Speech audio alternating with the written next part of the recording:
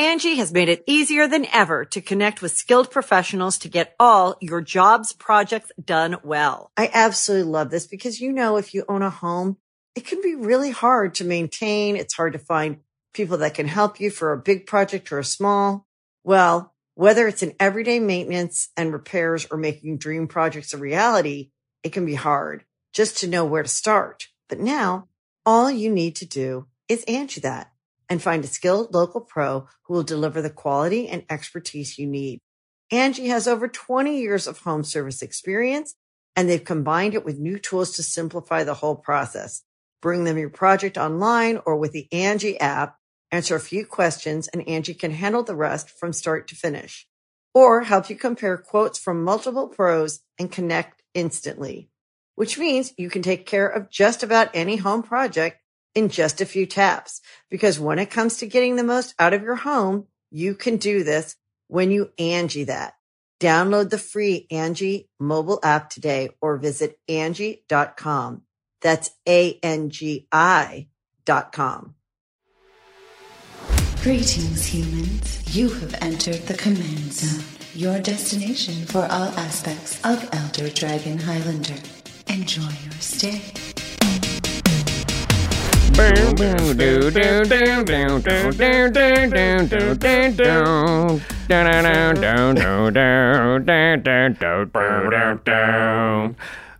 a crafter who's sure all that glitters is gold, and he's buying a stairway to heaven. See, it's a crafter and it's a he because it's Dalikos. Yes, and there is heaven in the flavor text. We did it. Yeah, Three those connections, things. everyone make those. Greece. That was one of the best ones ever. 3 steps of separation. Is that pretty good? Not Stairway to Heaven, Greece. Okay. Greece, yeah. Okay, what's up, everybody? You were watching / listening to the Command Zone podcast. I'm your host, Jimmy Wong. How's it? It's Josh Lee Kwai. Today we are doing a deck tech of a deck that I played on the most recent game nights, which may or may not be out at this point. We're not entirely sure, but it was for Theros Beyond Death. Yeah, you either played it or you will be playing it. Yes. Well, we definitely have played it because it was in the past, but you haven't seen it yet. It depends on the audience's perspective versus our perspective. Yeah, and time is dilating right now. So I crafted a Dalikos Crafter of Wonders deck. It's an interesting card, a very fun commander to build around. But before we get into it, we got to give a big shout out to our sponsors. The first up, as always, cardkingdom.com/command-zone.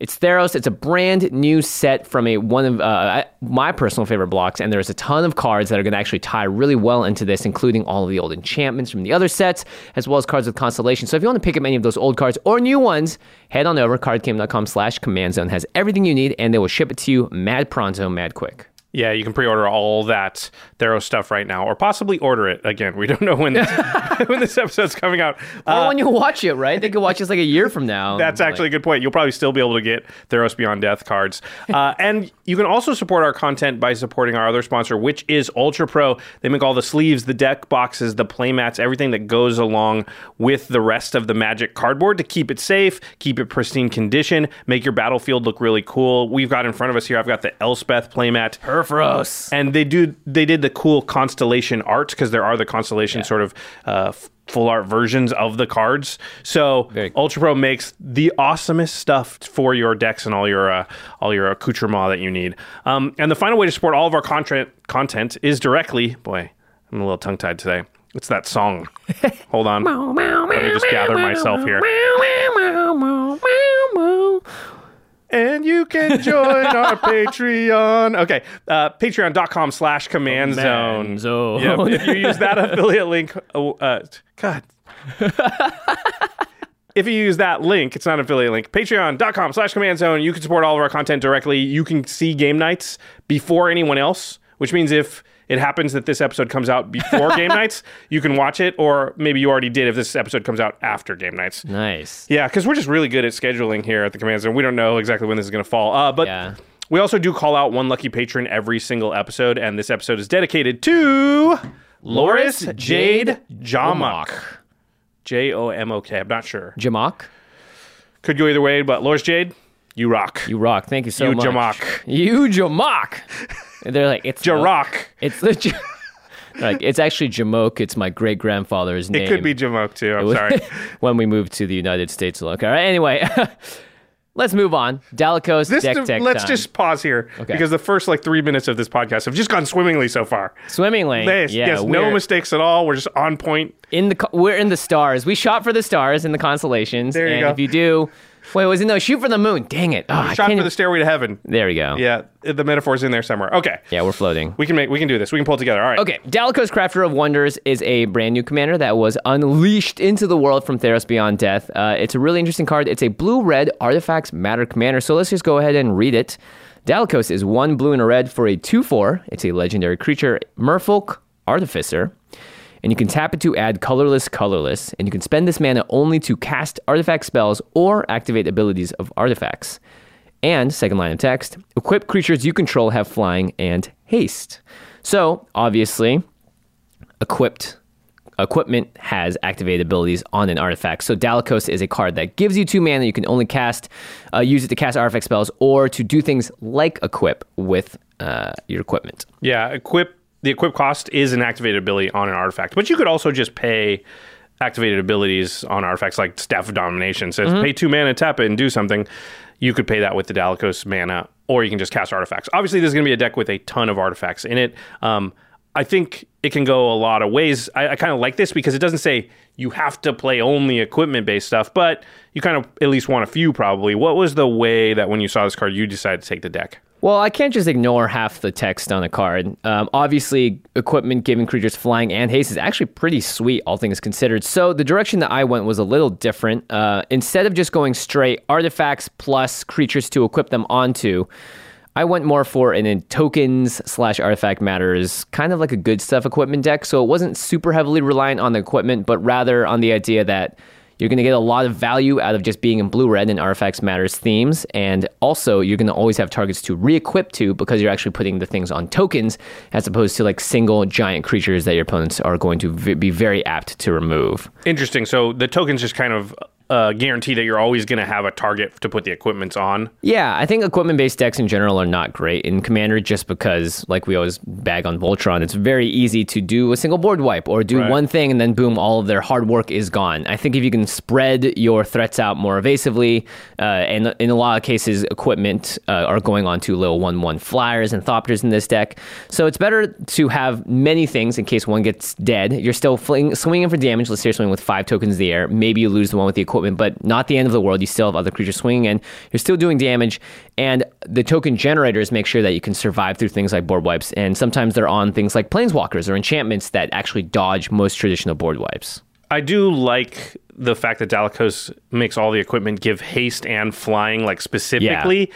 It helps a lot of the problems with Voltron, which is like you spend all this mana, you put it onto one creature, they kill that creature, and now you got to play it again, suit it up, and maybe sit there and wait till you can attack again. At least this is like suited up. And because of flying and haste, like you're going to be doing that damage right away. So having played against this deck, it is very scary because no matter what position you're in, this deck might be able to throw a really big punch out of nowhere. Yeah, and if it throws one big punch, it can also throw a punch a bunch of different ways. It's got equipment that doesn't need to say this creature has flying too. Like that, it's actually interesting. You can kind of get rid of some of the equipment that may give something like haste.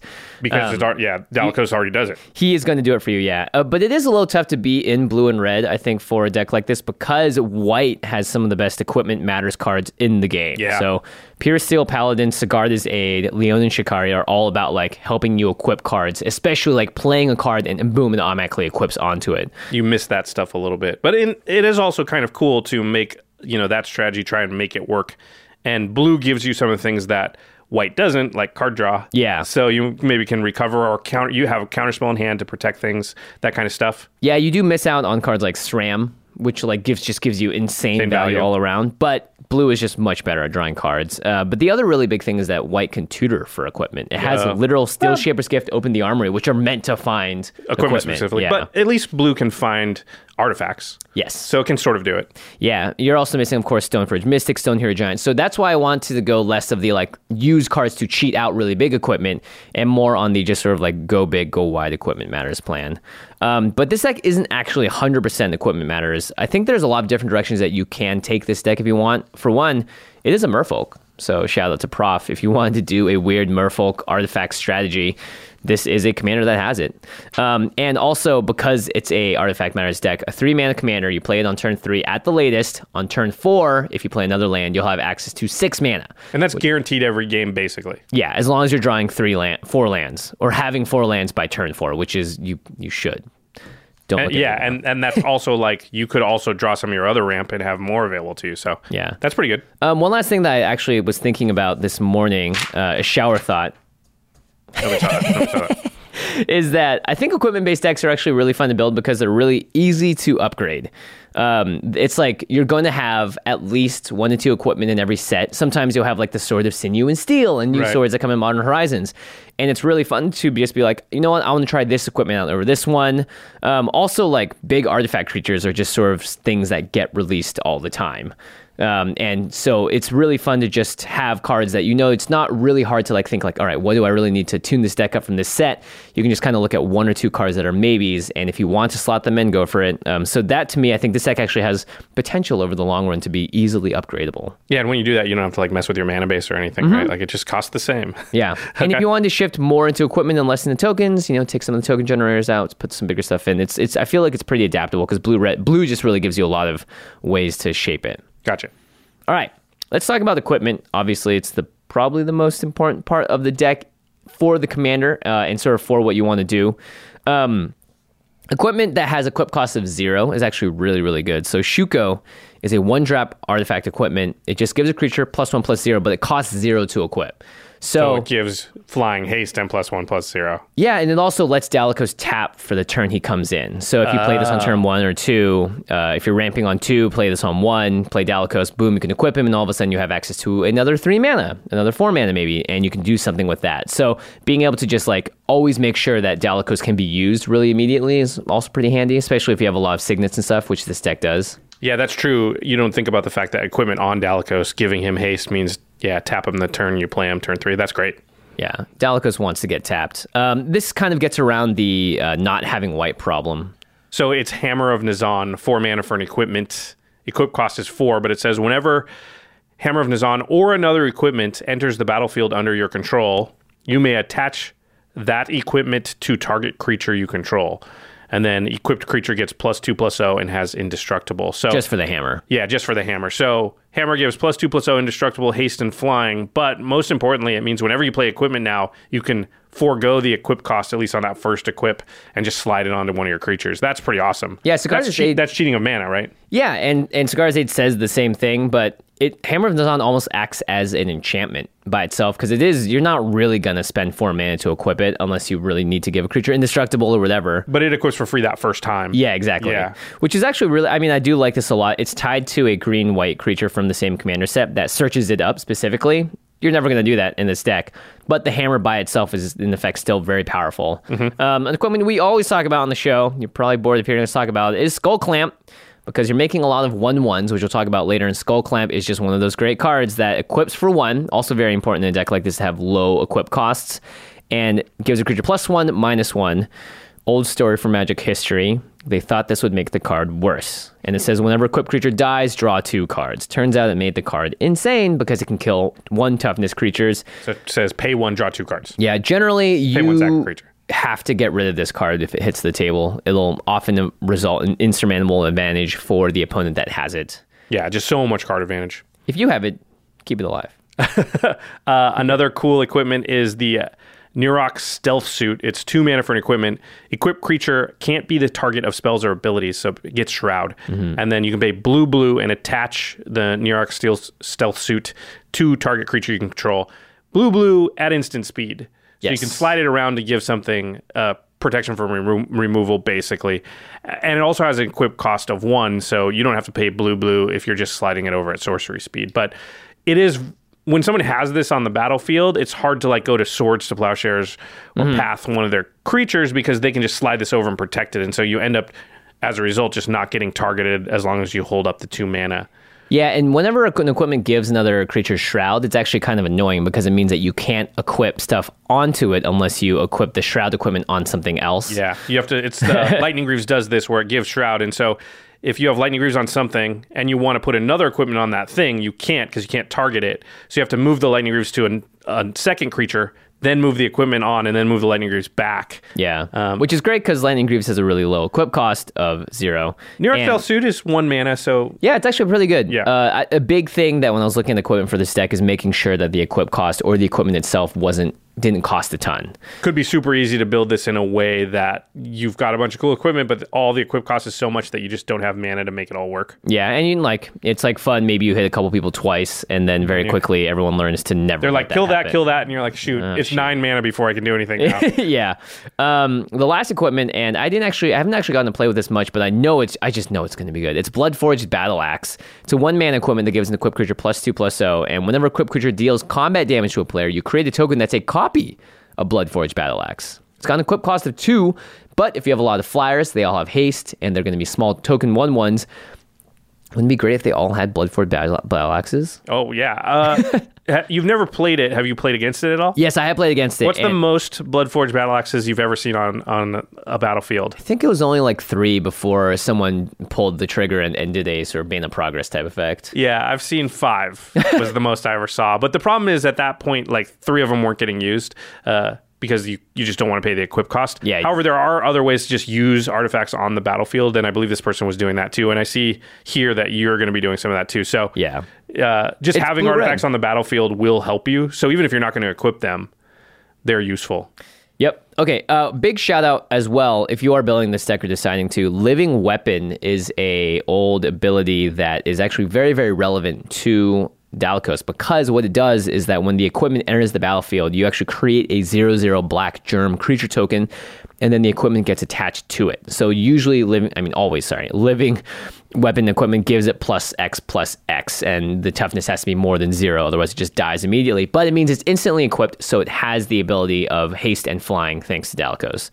So we'll talk about later. The most famous of these is Batterskull. Yeah. Yeah, and we'll mention this later on when we talk about sort of the big winners of the deck. But just keep that in mind. Living Weapon, even like Flare Husk is something that you could probably play in this deck and be happy about. I mean, a lot of decks play Flare Husk. It's a classic combo piece for a lot of stuff too. It's just It just plays better than it reads in a lot of cases. Okay, let's talk about token generation. So was that like stats? Stats, yeah, but making tokens. Generators. I didn't want to make this artifact. Oh, that's good. Yeah, that was the generation. You hear like the lightning crackle. See, this is what happens when you just don't stop us from talking. We just sit here and be like, yeah, and I can see like the little things coming around, yeah, and then maybe like one of the little motors can burst and it goes, yeah.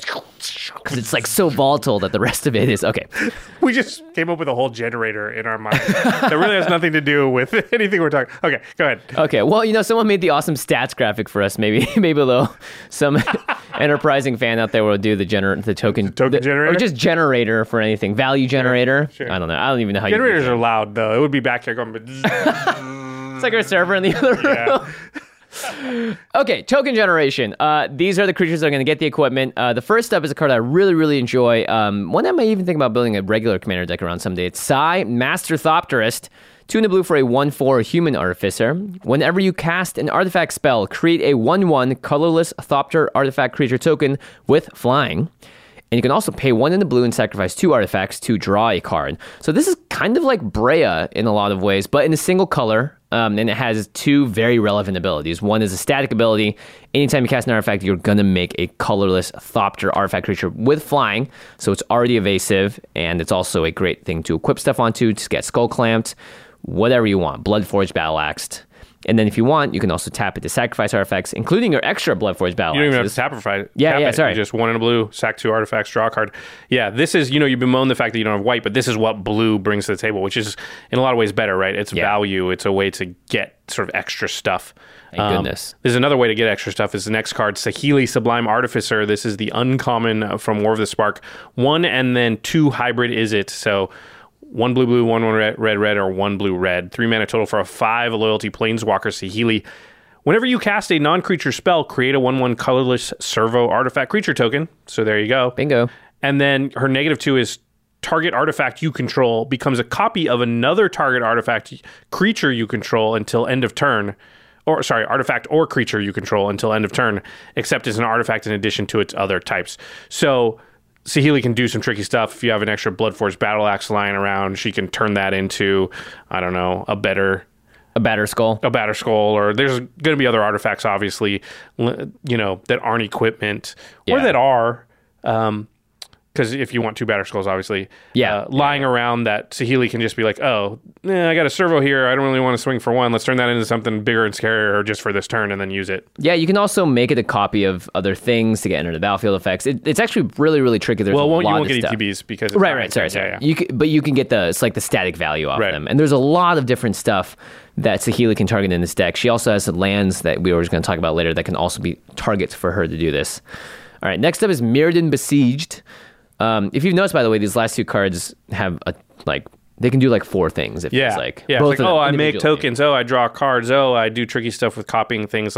Versatile cards are so good because it's doing one thing you like, but sometimes it'll do these other things that you also, wouldn't mind having. Yeah, like drawing cards. Yeah. Mirrodin Besieged is an enchantment that's 2 in the blue, a Modern Horizons card. As it enters the battlefield, you can choose Mirren or Phyrexian. We know which one Craig's going to choose.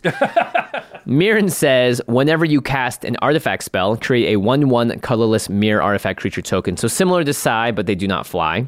And if you choose Phyrexian, it says at the beginning of your end step, draw a card, then discard a card. Then, if there are 15 or more artifact cards in your graveyard, target opponent loses the game.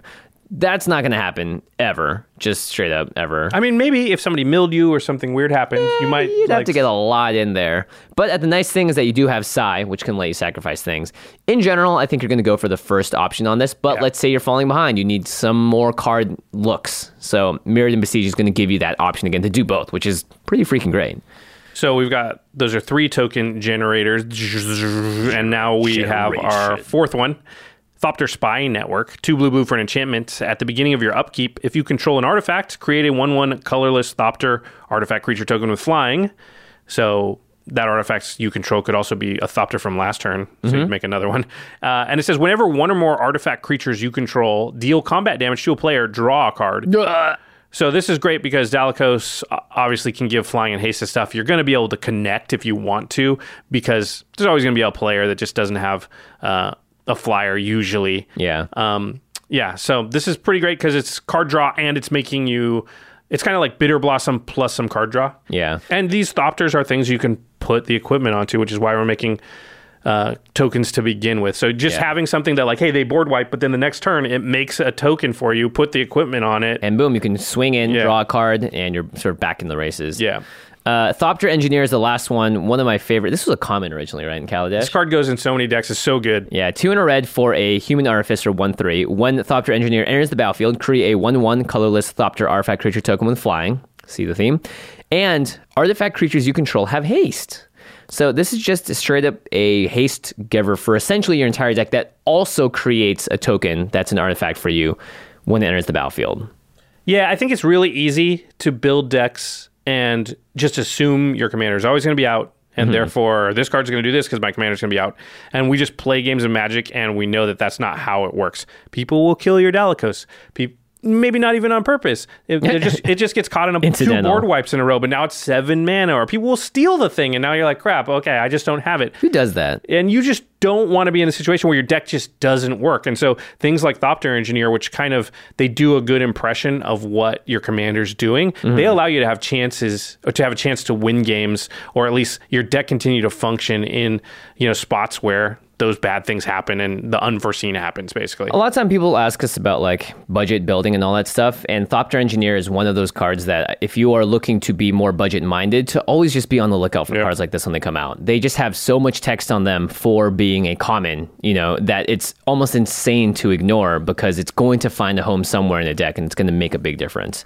All right, a lot of tokens, so let's find some ways to abuse the tokens. This is the number one way in red to do it. Yeah, it's Purphoros, God of the Forge. Good job, Jimmy. OG Purphoros. Yeah, the original. Not the new one. Yeah, although they look very similar if you look at the playmat I have in him. Right. This one's got more stars.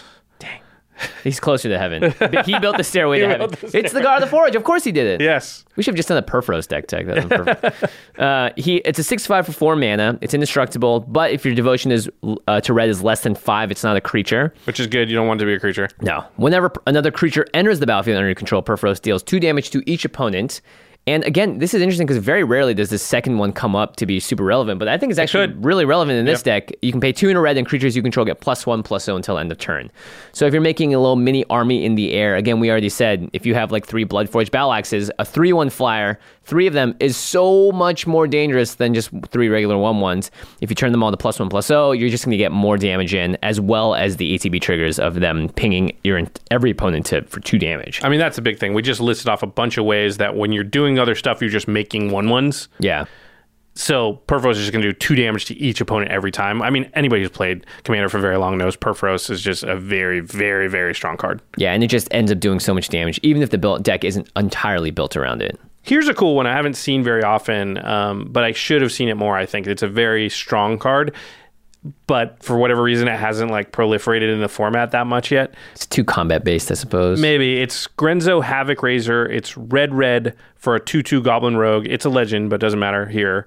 Whenever a creature you control deals combat damage to a player, you choose one of the following. Either you goad target creature that player controls, and goad means they have to attack next turn if able, but they can't attack, and they must attack someone other than you if able. So unless you're in 1v1, they got to attack somebody else.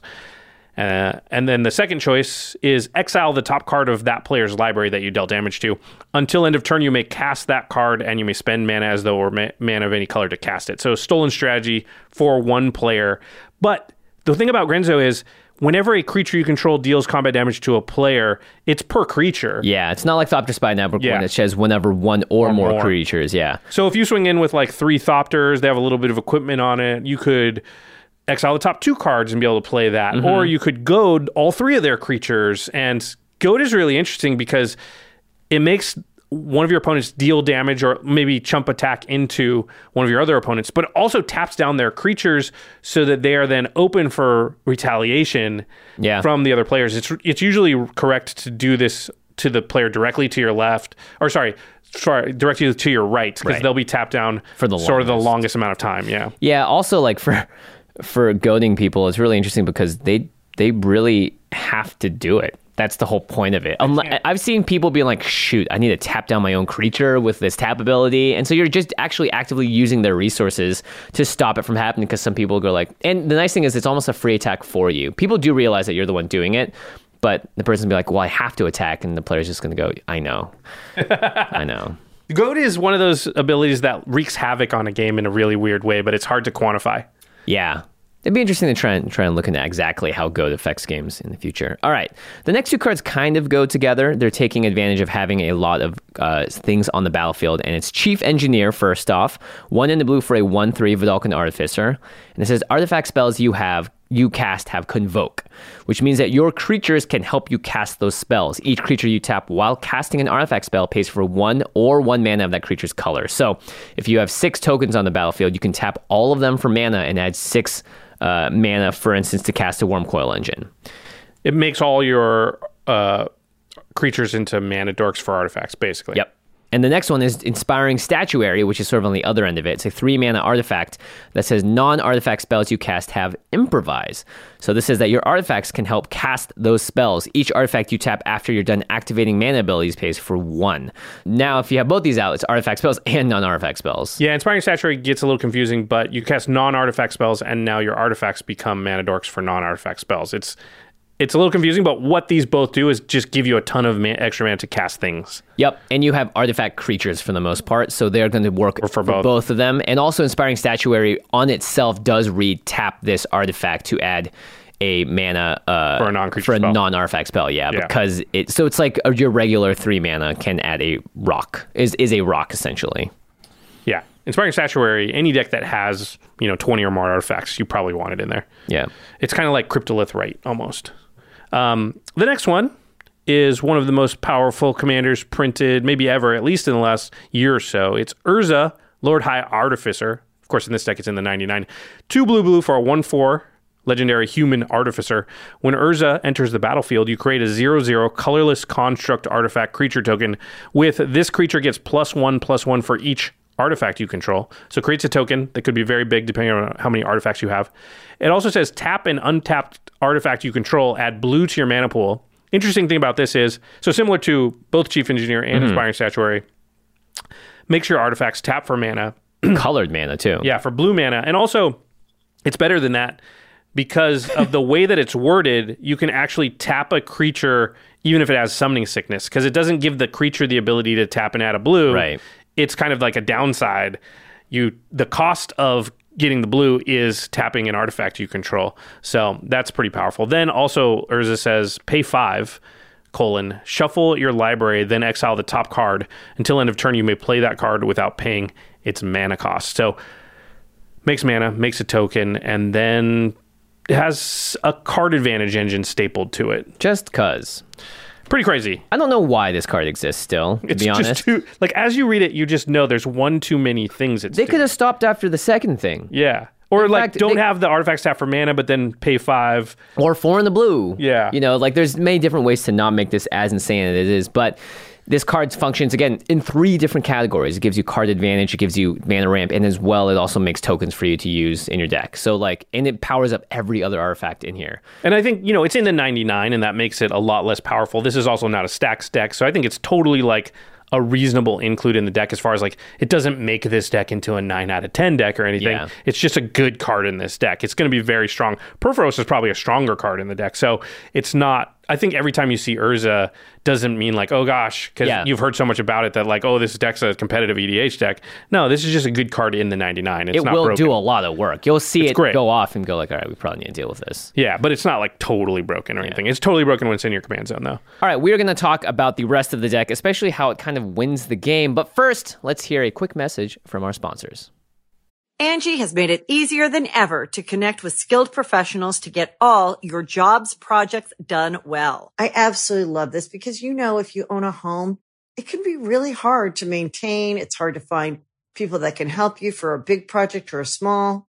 Well, whether it's in everyday maintenance and repairs or making dream projects a reality, it can be hard just to know where to start. But now all you need to do is Angie that and find a skilled local pro who will deliver the quality and expertise you need. Angie has over 20 years of home service experience, and they've combined it with new tools to simplify the whole process. Bring them your project online or with the Angie app, answer a few questions, and Angie can handle the rest from start to finish. Or help you compare quotes from multiple pros and connect instantly, which means you can take care of just about any home project in just a few taps. Because when it comes to getting the most out of your home, you can do this when you Angie that. Download the free Angie mobile app today or visit Angie.com. That's ANGI.com.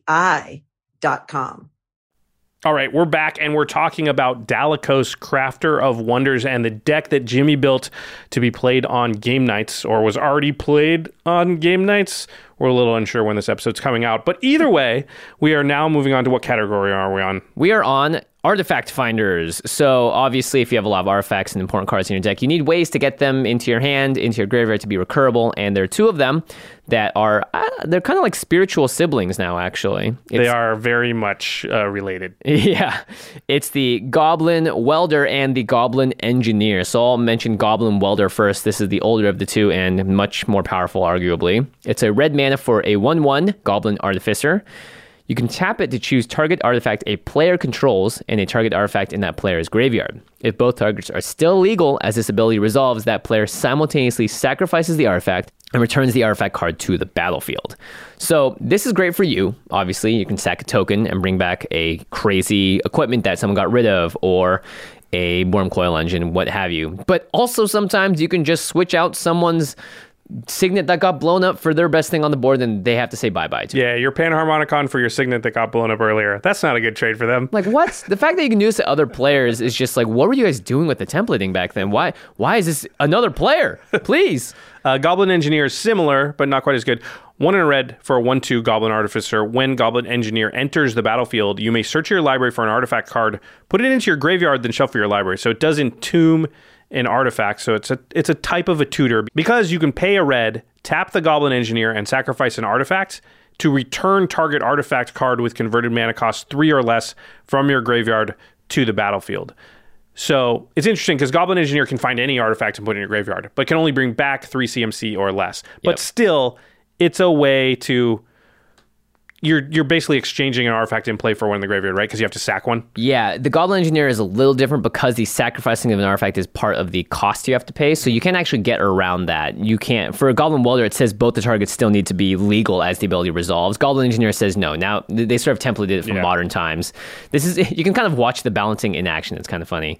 Yeah, they're like, wait, this is what Goblin Welder should have been. Yeah, something closer to this. And it's still really good though. You're entombing something Yeah. in mono red decks. You can do this. It's actually really interesting. I think that's the closest I've been to interested in how they're giving red card advantage in more recent years, but it's cool. Putting something in the graveyard does seem like something that I think red should be able to do. Well, artifacts specifically, Artifacts since as well, they can yeah. get them back, And of course, as you've seen, a lot of the artifacts we've talked about already are 3 CMC and below, so you're going to be able to get a lot of stuff back with this. All right, a couple of other tutors. This one is sort of the classic combo builder. You will win off of this kind of card in the right situation. It's Tezzeret the Seeker, who is a Planeswalker, 3 blue for a 4 loyalty Planeswalker. +1, untap up to 2 target artifacts, so that's very good if you have a lot of ramp in here already. And you can also -X to search your library for an artifact card with converted mana cost X or less and put it onto the battlefield, then shuffle your library. He also has a realistic win condition tacked onto him, which is -5. Artifacts you control become artifact creatures with base power toughness 5/5 until end of turn. So it turns all of your 1/1s and your regular artifacts and your equipment to 5/5s. Pretty good. Yeah, it's actually pretty I've good. never really seen anybody do that because they're always too busy doing the tutor part. It tutors it onto the battlefield. Yeah, that's crazy. So you can pay 5 mana and get a 4 mana artifact on the battlefield. Onto the battlefield. So you only pay 1 extra in that case. Also, it untaps things like your mana rocks and things like that. So it definitely... Tezzeret's just one of the best cards in an artifact deck. Always. Again, I think in this case, not broken, but just very strong. Yep. All right. So the next sort of artifact tutor, I guess. It's Yeah, this is going to work good with both the Goblin Engineer and Welder too. It's Emry, Lurker of the Loch, 2 and a blue for a 1/2 Merfolk Wizard from Eldraine. This spell costs 1 less to cast for each artifact you control, so it could just cost blue. Often does. Almost always will in this deck. Yeah. When Emry enters the battlefield, you put the top 4 cards of your library into your graveyard. So it mills you, which is good because her ability is tap her, choose target artifact card in your graveyard, and you may cast that card this turn. So if you've gotten Goblin Engineered something in there... Someone's blown up something, because they inevitably will. This is a way to get stuff back or recurse stuff that you're using in some other way. Wormcoil Engines are great. We keep mentioning that card because you probably got your 2 tokens off of it, and then now bring it back and maybe keep doing that with Emry just is a lot of value. And when your graveyard's big enough, that's why I call it like could be semi-tutoring. When the bigger your graveyard gets, the more cards she has access to, the better she becomes. Yeah. Yeah. Sweet card. Good job. Yeah, it is a really sweet card. It obviously has turned into a very competitive deck as well. Yeah. Kyle Hill built a Emry deck that's like borderline CEDH and can kill you on like turn 4. Every time we see a new set, we should new category for set reviews, which is this is the Kyle Hill build around. Kyle Hill card of this set. That's clearly the Kyle Hill. I don't know if there was a legendary from Theros that fits it. No, there's definitely some cards in the 99. In the 99 that are filled with combo potential. Yeah, but I'm not sure there was a breakout Urza level, Emry level, like CEDH commander. Which we're glad for. Yeah. We said on the... But Kyle's probably sad. Yeah. He's just waiting. He's biding his time. He's not sad. Yeah, he's just like, yes, what's next then? If this goes down, then must go up at some point. Yeah. All right, next up is another big win condition card. Spoiler alert, if you have seen the episode, this does get played. Non-spoiler alert, we won't tell you what happens when it does get played. It's Saheeli's Directive. X, red for a sorcery. So it's a big spell already. It has improvise. So each artifact you tap after you've done activating mana abilities pays for 1 mana of this. Reveal the top X cards of your library. You may put any number of artifact cards with converted mana cost X or less from among them onto the battlefield. Then put all cards revealed this way that weren't put into your battlefield into your graveyard. So already good. We have cards that care about artifacts in the graveyard. Or not artifacts. Or in case it, for instance, the X is too small and the artifact doesn't get thrown away. But this is just one of those things where you could tap out a lot of tokens and go through 5 to 15 cards and find some juicy stuff. I don't think it's hard to do it for X equals 10 because of the improvise. Yeah. That's the big reason why this card is 2 Thopters, 3 equipment, and Dalitos out, you're already at like 15, right? Yeah, it's true. Each of those Thopters do tap for 1 of this spell. So it's pretty cool. I guess Dalitos can't tap 4 mana for that, sorry. Right. But anyway, it's pretty easy to do. And if you reveal the top like 11, 12, 13 cards of your library, I mean, there's a lot of artifacts in the deck. If you get 4 or 5, you could be paying 11 mana to get 20 mana worth of stuff. Yeah, even if you get 3, I think is an acceptable number for a card like this. And plus, yeah, it's like this card drew those cards too, puts them onto the battlefield. So it's, super powerful. Just a blowout type of play too, because of the way Dalakus works with haste and stuff. Yeah, and the nice thing is too, it's like you get to use creatures that count as mana instead, and that just really accelerates you much, much faster. Blue-red not known for like massive ramp. Obviously, you have to use artifacts to ramp, and in this case, improvise helps you get around it in a different way. All right, the next category you have labeled as big winners. Big winners. So yeah, this is kind of how you win the game. It's you have to obviously throw things at your opponents to do so, and the one that we keep talking about is Wurmcoil Engine. This card is just always good. 6 mana for a 6/6 artifact creature. It's a worm. It has Death Touch and Lifelink, and when it dies, you put a 3/3. You get a 3/3 worm with Death Touch and a 3/3 worm with Lifelink. So it splits because it's a 6/6. It's an engine. Yeah, and it goes, oh, now there's 2 of me. One of them has the Lifelink and one of them has the Death Touch. Brother! The thing about this is the ability to recur it with things like Emery and the Goblin Welder and Engineer can't do it. Goblin Welder, and the ability to keep the tokens around. Something like Saheeli can turn a Thopter into this, and if you can then kill it, you get the tokens. Yeah. Plus, Lifelink, really good when you're suiting things up with equipment, a way to get your life total really high, really fast. This is just a powerhouse card in any deck that cares about artifacts, or any deck that has Wurmcoil is going to be able to abuse it. Yeah, oh, you better. Yeah. And the lifelink, of course, actually always ends up being relevant. If you're the person constantly swinging in, people are also going to be hitting you back. Yep. Another big creature, and again, this is the kind of card that Dalakus is able to play alongside Wurmcoil Engine the turn after you play him, is Steel Hellkite. It's a 6-mana artifact creature dragon. It's a 5/5 with flying. You can pay 2 to give it +1/+0 until end of turn, but more importantly, you can pay X, and it says destroy each non-land permanent with converted mana cost X whose controller was dealt combat damage by Steel Hellkite this turn. Activate this ability only once each turn. So if you're against a token deck and you hit them with a Steel Hellkite, you get to pay 0 mana and all their tokens get wiped. You can pay 3 mana and typically kill 2-3 things on their board. So if you can ever pay like 6 mana, you knock them out of the game, basically. Yeah, you get to just basically look at like the stuff that really affects you the most and choose the CMC it is, and just be like, I don't want it. And so boom, gone. When Steel Hellkite comes down and you have something like a Shuko on the battlefield and you're able to just hit someone out of nowhere and pay 0 and get rid of their tokens, their treasure tokens, whatever it is, it's devastating. People see this card and recoil in fear. Sometimes. Well, it's so great in this deck because Dalakus can give it haste. So even later in the game, you could play it suited up, swing in, activate, and you can swing a game from like you were way behind to even you're ahead by just one swing of a Steel Hellkite out of nowhere. Yeah, it does have that ability to do so. The next one is a card we talked about earlier. It's Batterskull, 5 mana for an artifact equipment. It has living weapon, so when this equipment enters the battlefield, you create a 0/0 germ creature token and then attach the Batterskull to it. So the equipped creature from Batterskull gets +4/+4 and vigilance and lifelink. So it comes into play as a 4/4 with vigilance and lifelink. Yep. And then it has an equip cost of 5. So at any time, you can attach it to a creature to give +4/+4 vigilance and lifelink. Yep. Usually you wait till the germ dies and then do that, but you could do it earlier. And it'll have haste and flying. So it's a 4/4 vigilance, lifelink, haste, flyer with Dalakus out. Yeah, not to mention you can pay 3 to return the Batterskull to its owner's hand, so it actually pseudo-protects itself as well, and that's an activated ability that Dalakus can pay for. Also, if you ever run out of creatures, so one of the problems with equipment decks is like having a bunch of equipment, but nothing to put it on. It won't be a problem a lot for this deck because of the token creators, but it can happen, and Batterskull allows you to bounce it to your hand, replay it, and that gives you at least a creature on the board. Yeah, you can attach your other stuff too, yeah. Yeah. Next up, Mere Battlesphere. This one's also an insane creature. It's 7 mana for an artifact creature. It's a 4/7. When it enters the battlefield, you create 4 1/1 colorless mirror artifact creature tokens. It's doing what we want. And whenever it attacks, you can tap X, untap mirror you control. If you do, Mirror Battlesphere gets +X/+0 until end of turn, and it deals X damage to the player or planeswalker it's attacking. So it's just going to sit there and whomp in for a ton of damage. Not to mention it cares about mirrors, so your Mirrored and Besieged is going to be happy about that. I don't know how many times, too, like the fact that the mirrors tapping is like non-combat damage has mattered. It just sits there and like the powers up its Death Star cannon and goes bzzah. And like, who cares about your little 1/1s if they can't swing and then kill anything? This is a 4/7 in the air that's going to do like maybe 10 to 15 damage depending on the equipment that are on it and how many mirrors you have on the battlefield. Yeah, it's just a classic finisher type in an artifact deck. Another card in the win the game category is Seize the Day, 3 in a red for a sorcery. Untap target creature. After this main phase, there's an additional combat phase followed by an additional main phase.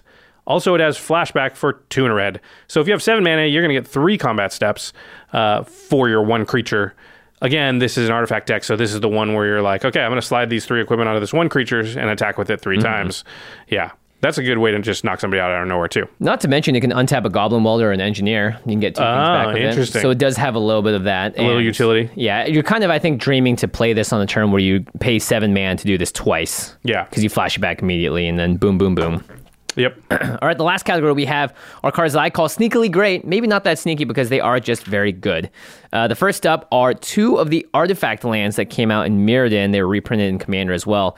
These lands are just awesome. That's why they got banned in every 1v1 format. Yeah. So they're basically just artifact lands that I can add red or blue. And they should have them come to play tapped or something. Or something, yeah. Because they're just way broken, yeah. They're awesome. These are artifact lands that Saheeli can target. And these are artifact lands that count for the number of artifacts on your battlefield. Yep. These are artifact lands that Urza can change Great Furnace into tapping for blue if you wanted to. Yep. So they just serve every single purpose you want. It's almost like when you're playing a Legacy or Vintage Cube and you draft a Mox. And it's like, aha, I don't need to play a land in this slot because this Mox does the same thing. It's like this kind of almost feels Mox level power sometimes in a deck like this. Yeah, just the fact that it's a land that has no real downside but counts as an artifact for you and has all your artifact synergies. Yep. Yeah, pretty crazy. All right, there's 2 more. One is Ugin the Ineffable. This is the Ugin from War of the Spark. 6 mana for a 4 loyalty Planeswalker. It says colorless spells you cast cost 2 less to cast. If you've noticed, we've been naming a lot of colorless spells. You'll just be able to cast like a ton of the deck for free. Yeah, a lot of it's free and a lot of it goes down to like 1 mana or 2 mana, in which case with Dalakus you can cast a ton of stuff the turn you play Ugin. Ugin also has some abilities which are pretty great. So +1, exile the top card of your library face down and look at it. Create a 2/2 colorless spirit creature token. When that token leaves the battlefield, you put the exiled card into your hand. So you make it 2. It's kind of like, it feels like Manifest, but it's not. So you make a 2/2, and that 2/2 is tied to a card that you exile off the top of your library. And when that 2/2 dies, you draw that card. Yeah. But the next turn you make another 2/2 and put another card aside, and that one's tied to that one. And so you're like, anytime you board wipe, I'm going to get 5 cards after a while. Like, it's crazy. It doesn't even need to die. If you exile it, if it gets blinked, it's just leaving the battlefield. You get that card. So it's really amazing. And then -3 ability, again, comes with 4 loyalty. You can destroy target permanent that's 1 or more colors. Yeah. Just a very versatile. Checks all the boxes. Yeah. Now, Dalakus can't cast him because he's not an artifact. He's just a colorless dude. But you still play Ugin, you might be able to just go whomp and dump out your hand. Yep. The last card is one that I've been playing in a lot of my decks, but this one just fits great in. It's Mirage Mirror. It's a 3 mana artifact. You can pay 2 mana, and Mirage Mirror becomes a copy of target artifact, creature, enchantment, or land until end of turn. So again, this is something that's sort of doing what Saheeli's doing, but it can target anything around the table as well. Yeah, it's great to turn it into a copy of some awesome thing your opponent has, but it's also great to like double up your synergies on certain things. So yeah, let's say you wanted to make another Bloodforge Battle Axe. Yeah, put 2 of them on, make 4 of them. That's the thing. Yeah, Mirage Mirror, one of those cards that in some circles is underrated. I think a lot of people have caught on to it now because I see it a lot. But just it's another one of those cards that it's kind of like Goad. Until you've seen it on the battlefield a few times, it's hard to understand like the amount of options that it gives you, and you can always find a good one. Yeah, and you can change it. And you have 3 players to choose from in a deck that is red and blue that doesn't have access to as many colors as maybe your 4 or 5 color brethren. It gives you a lot of options. Yeah, very, very cool. All right, so that is the deck. That's the deck. If Game Nights has come out and you haven't seen it, you should go watch it. And if it hasn't, then you should get ready to watch this deck in action. Yes, or check out patreon.com/Command Zone where you can watch the episode a day early if we're still at that point. Who knows? Maybe, maybe not. Watch this comes out in like March. Everyone's just talking about it at Korea already. And you're like, man, I can't believe they just kept saying that Game Nights isn't out. We've seen it. It's been out for 2 months. It's out for a long time. That's not going to happen. Just to the listeners, make sure you let us know what you thought about the Dalakus deck or Dalakus in general, and let us know if you're going to opt to build it in a different fashion. Yeah, are there any really cool cards you think go with Dalakus that we didn't talk about, or maybe that this direction of deck doesn't take advantage of? Yep. You can find the deck list as well in the show notes below. Oh yeah, deck lists are always in the show notes in the more info box below each video. So anybody, for any of our content, game nights, anytime we talk about a specific deck on the podcast, we're going to link the deck and it's always going to be in the show notes. Yep. All right. If you want to get your hands on Dalichos or maybe a Mirage Mirror, that's a really good one. You should pick up Urza if you don't mind not having any friends. You should go to cardkingdom.com/command zone. If you use that affiliate link when you order any of your Magic products, singles, anything at all, you can be pre-ordering or maybe just regular ordering Theros Beyond Death right now. If you want to get a booster box, a bundle, singles of any kind, you really should do that. But you should also just use the affiliate link when you do, because it costs you nothing extra. You get the same cards you were going to get, but simultaneously, as gravy, as value thrown in, you just get to support all of our content. So, why wouldn't you want to do that? Yeah, if you're going to buy the cards anyway, taking the extra couple of seconds to type out /command zone at the end of that affiliate link makes a huge difference. It really does. All right. And of course, Ultra Pro products are available on Card Kingdom. We have these two amazing playmats here. Look at this. You got Elspeth back from the dead. She's good. Spoiler She's all alert. right.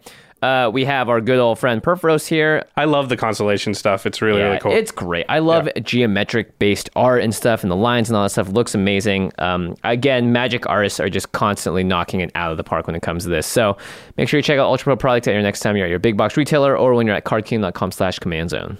All right, now it's time for the end step where we talk about something outside the world of Magic. So, Jimmy, for us, it was recently the holidays, like a week and a half ago. You were in Australia during the holidays. Yes. So there's a lot going on down there. Oh boy, there's so much. Yeah. I flew into Australia in the middle of December and we landed in Sydney. And you walk outside and immediately it's just something's wrong. It smells weird. It smells burnt and gross. And you look up in the sky and the sky is dark orange. It's the middle of the day. It's hot.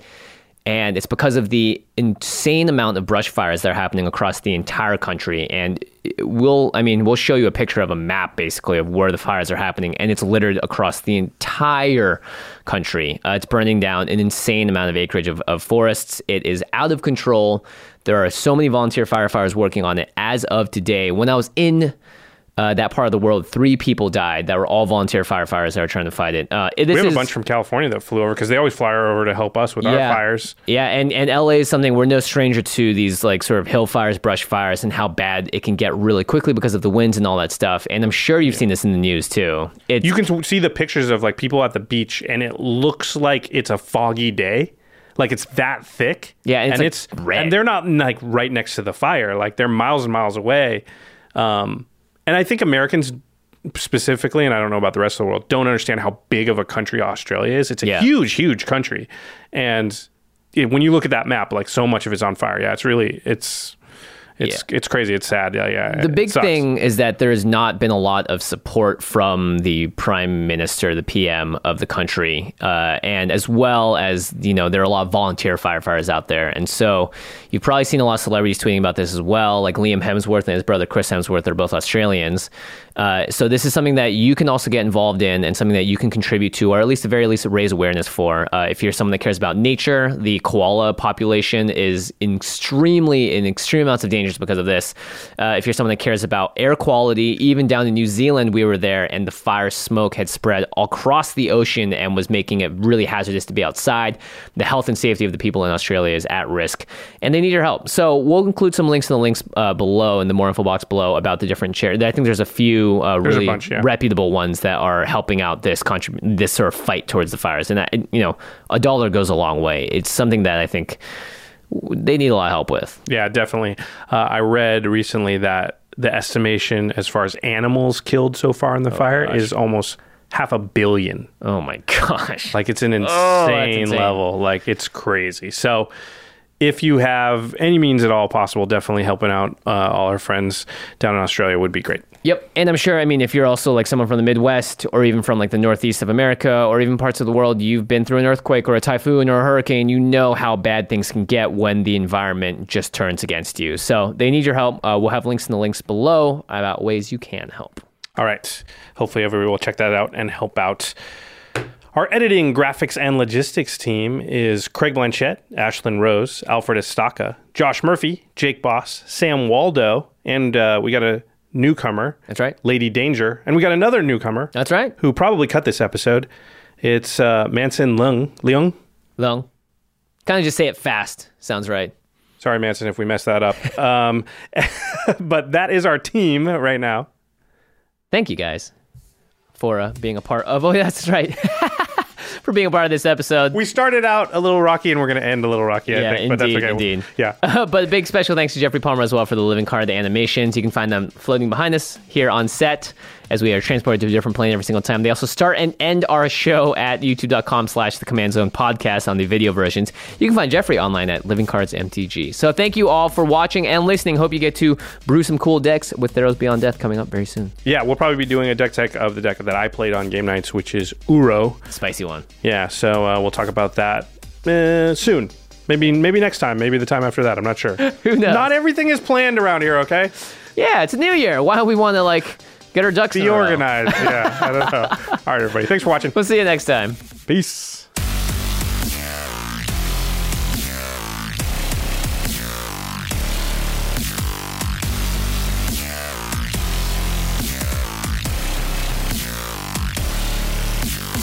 Thank you for your attention.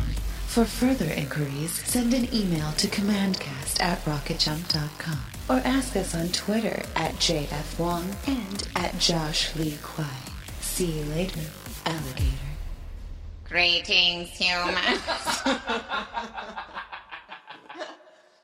Angie has made it easier than ever to connect with skilled professionals to get all your jobs projects done well. I absolutely love this because, if you own a home, it can be really hard to maintain. It's hard to find people that can help you for a big project or a small. Well, whether it's in everyday maintenance and repairs or making dream projects a reality, it can be hard just to know where to start. But now all you need to do is Angie that and find a skilled local pro who will deliver the quality and expertise you need. Angie has over 20 years of home service experience, and they've combined it with new tools to simplify the whole process. Bring them your project online or with the Angie app, answer a few questions, and Angie can handle the rest from start to finish. Or help you compare quotes from multiple pros and connect instantly, which means you can take care of just about any home project in just a few taps. Because when it comes to getting the most out of your home, you can do this when you Angie that. Download the free Angie mobile app today or visit Angie.com. That's ANGI.com.